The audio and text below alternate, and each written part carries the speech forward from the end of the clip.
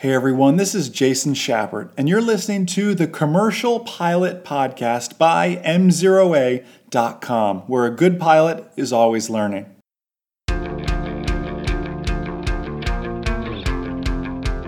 It's just a glorified private pilot check ride, right? Hey everyone, Jason Shepard here, M0A.com, and you are listening to the Commercial Pilot Podcast, brought to you by our #1 rated online ground school.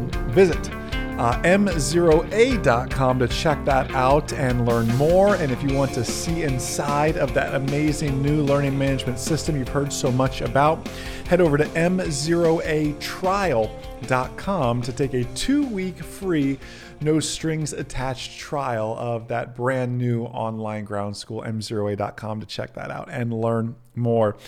So you've heard this phrase. I alluded to it on Tuesday. If you saw our Tuesday video on YouTube and Facebook as well. Hey, it's just a glorified private pilot check ride. Boy, that phrase will do you a disservice. Don't let anybody rope you into that kind of thinking, because let me tell you something, nothing could be further from the truth. It's not a glorified private pilot check ride. If you don't continue on to CFI, it'll be the hardest check ride you've done. I don't have a copy of Pass Your Private Pilot Check Ride with me, but you can see how about we compare just the instrument to the commercial book. I mean, obviously, if you're listening to this as just a podcast, you can't see my analogy, but if you're watching this on YouTube or Facebook, it's twice as big. The Pass Your Commercial Pilot Check Ride book. It is a big book. There's so much to know, so much to learn, so much to understand at such a high level. M0A Nation, that's the biggest part of all this. And that's where people fail to understand that you cannot go into the commercial pilot check ride thinking it's a glorified private pilot check ride. Now, I'm rambling a little bit here, and I will, obviously I know you've watched already the YouTube video. So I'm going to really dive into this and help take our commercial pilot check ride up a notch. You know, you've heard me say this, you don't have to know everything. You just need to know where to find it. That is still very much true of the commercial pilot check ride, but I want to use this as an opportunity more so to dive into the mock check ride aspect of things. And I'm reading from Pass Your Commercial Pilot Check Ride. Again, you can grab a paperback, an ebook, or what I really recommend is to grab the audio book. You can grab that on Audible is what I use, but you can do audiobooks.com. Wherever you download audiobooks, you can find it. I personally like Audible. Some people don't like Audible. It's an Amazon company, so you probably have an Audible account and don't even know it if you have an Amazon account, so you can hop in there and utilize that. I'm just going to go in no particular order. Typically, a check ride would be very scenario-based, like we've been doing with our online ground school members with these mock check rides we've been doing. And you've experienced the mock check rides on In-Flight Coffee. Hopefully, you're able to watch those every Saturday at 1 p.m. Eastern Time. As well as on Tuesdays, we do our ground school member only webinars. If you take me up, if you're already a member, awesome. I'll see you there this Tuesday. If you are not, you can hop in and take a trial. Again, like I said, M0Atrial.com to hop in there and see some of those webinars as well. We follow more of a scenario-based type theme in those. Here, I'm just going to kind of rapid fire, work some things. Actually works very similar to the audiobook. I'll read the question, let you think about the correct answer, and we'll work through it all that way. So you ready for this? Reading from the book, Aircraft Systems. What is the first indication of carburetor icing? What is the first indication of carb ice? And I'm pausing only for effect so you can kind of think about that answer in your head as well. You ready? I'll read it right from the book, and I'll give you the plain English version as well. The first indication is an RPM drop and a rough running engine. Carburetor ice is due to just carburetor design, relative humidity, and temperature. Whenever there is humidity, usually around 60% is what you need, and a 40 to 70 degree drop in temperature due to the Venturi effect, carb ice can form. The remedy is always the same. Apply carburetor heat. Apply carburetor heat is always the fix with that one. So anyways, that is a carburetor icing on that one.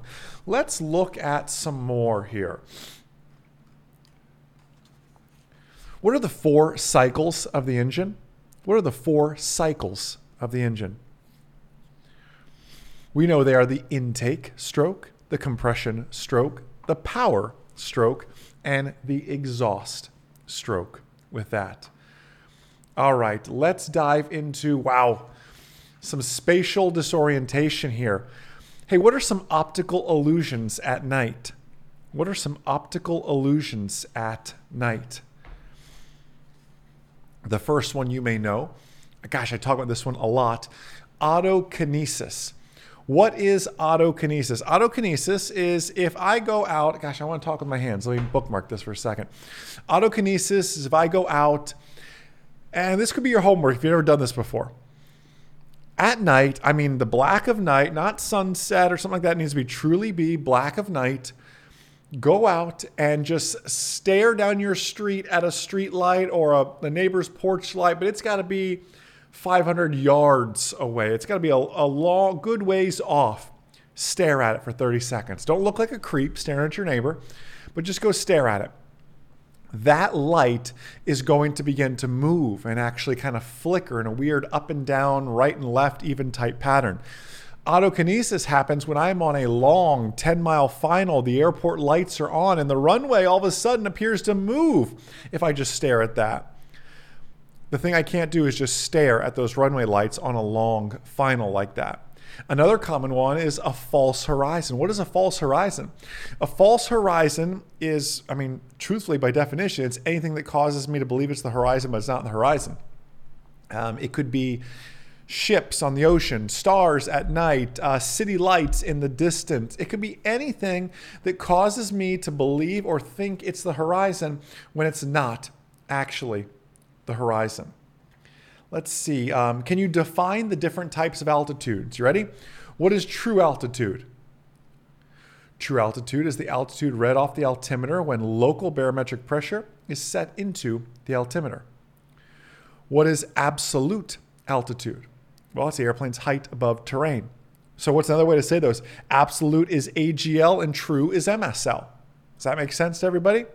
What is pressure altitude? That's another type of altitude. What is pressure altitude? Pressure altitude, well, that's the altitude read right off the altimeter when I set it to what? 2 Then what is density altitude? Density altitude is pressure altitude corrected for non-standard temperature. But what is really density altitude in plain English? Density altitude, as I like to teach, is where the airplane feels like it's at. It's how the airplane will perform. If density altitude is 2 or 3,000 feet, let's just say for easy math, it's 3,000 feet. The airplane rolling down the runway, if density altitude at the surface is 3,000 feet, the airplane's going to perform. It's going to roll down the runway. It's going to take off. It's going to climb out as if it's already at 3,000 feet. My friends, in a naturally aspirated aircraft, meaning it breathes naturally, normally, without the aid of a turbocharger, what happens to that aircraft, a non-turbocharged aircraft at altitude? You get a decrease in performance, right? All right. How about this one? Just asked this on In-Flight Coffee earlier this month, if you remember that. There's 2 types of drag, right? What are the 2 types of drag? Parasite drag and induced drag. So parasite drag is, and by the way, the next question is what are the 3 types of parasite drag? Everyone goes, what do you mean there's 3 types of parasite drag?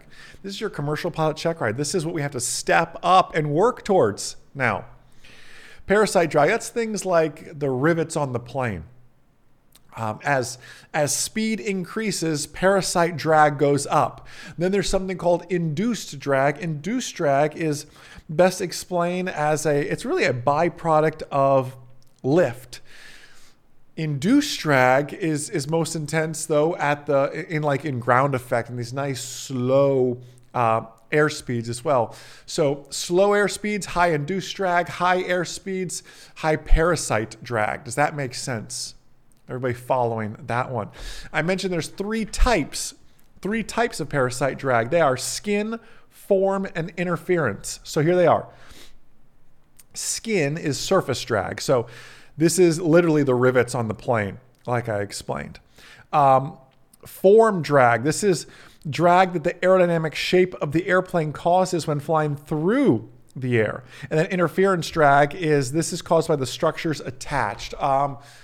Where the strut meets the fuselage, that is a type of interference parasite drag, if that makes sense. And by the way, this is all so related. Like, yes, at the private pilot level, we asked you the different types of drag, and you could just say parasite and induced, but now it's time to take it to the next level.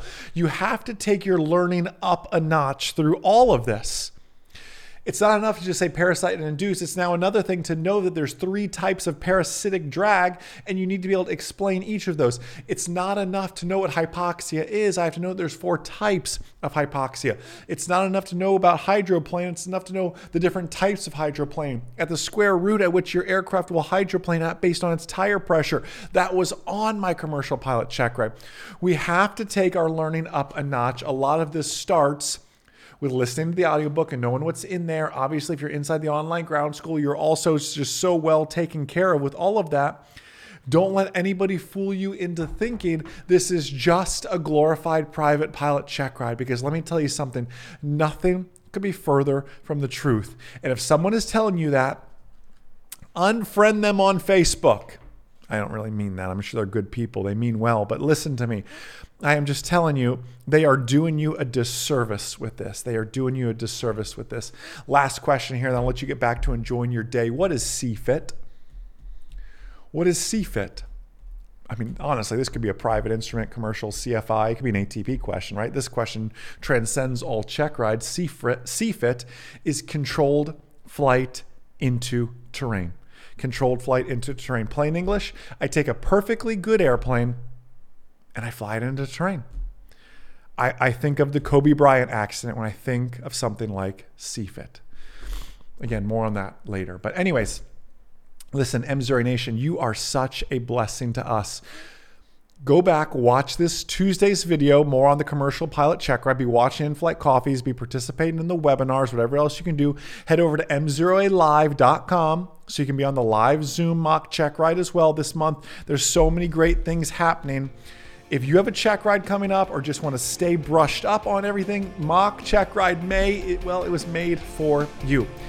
Congratulations to everybody who's had so much success on their check rides lately as well. Listen, go be a blessing to others as well. Have an amazing, outstanding rest of your day. And most importantly, remember, a good pilot is always learning. Have a great day, everyone.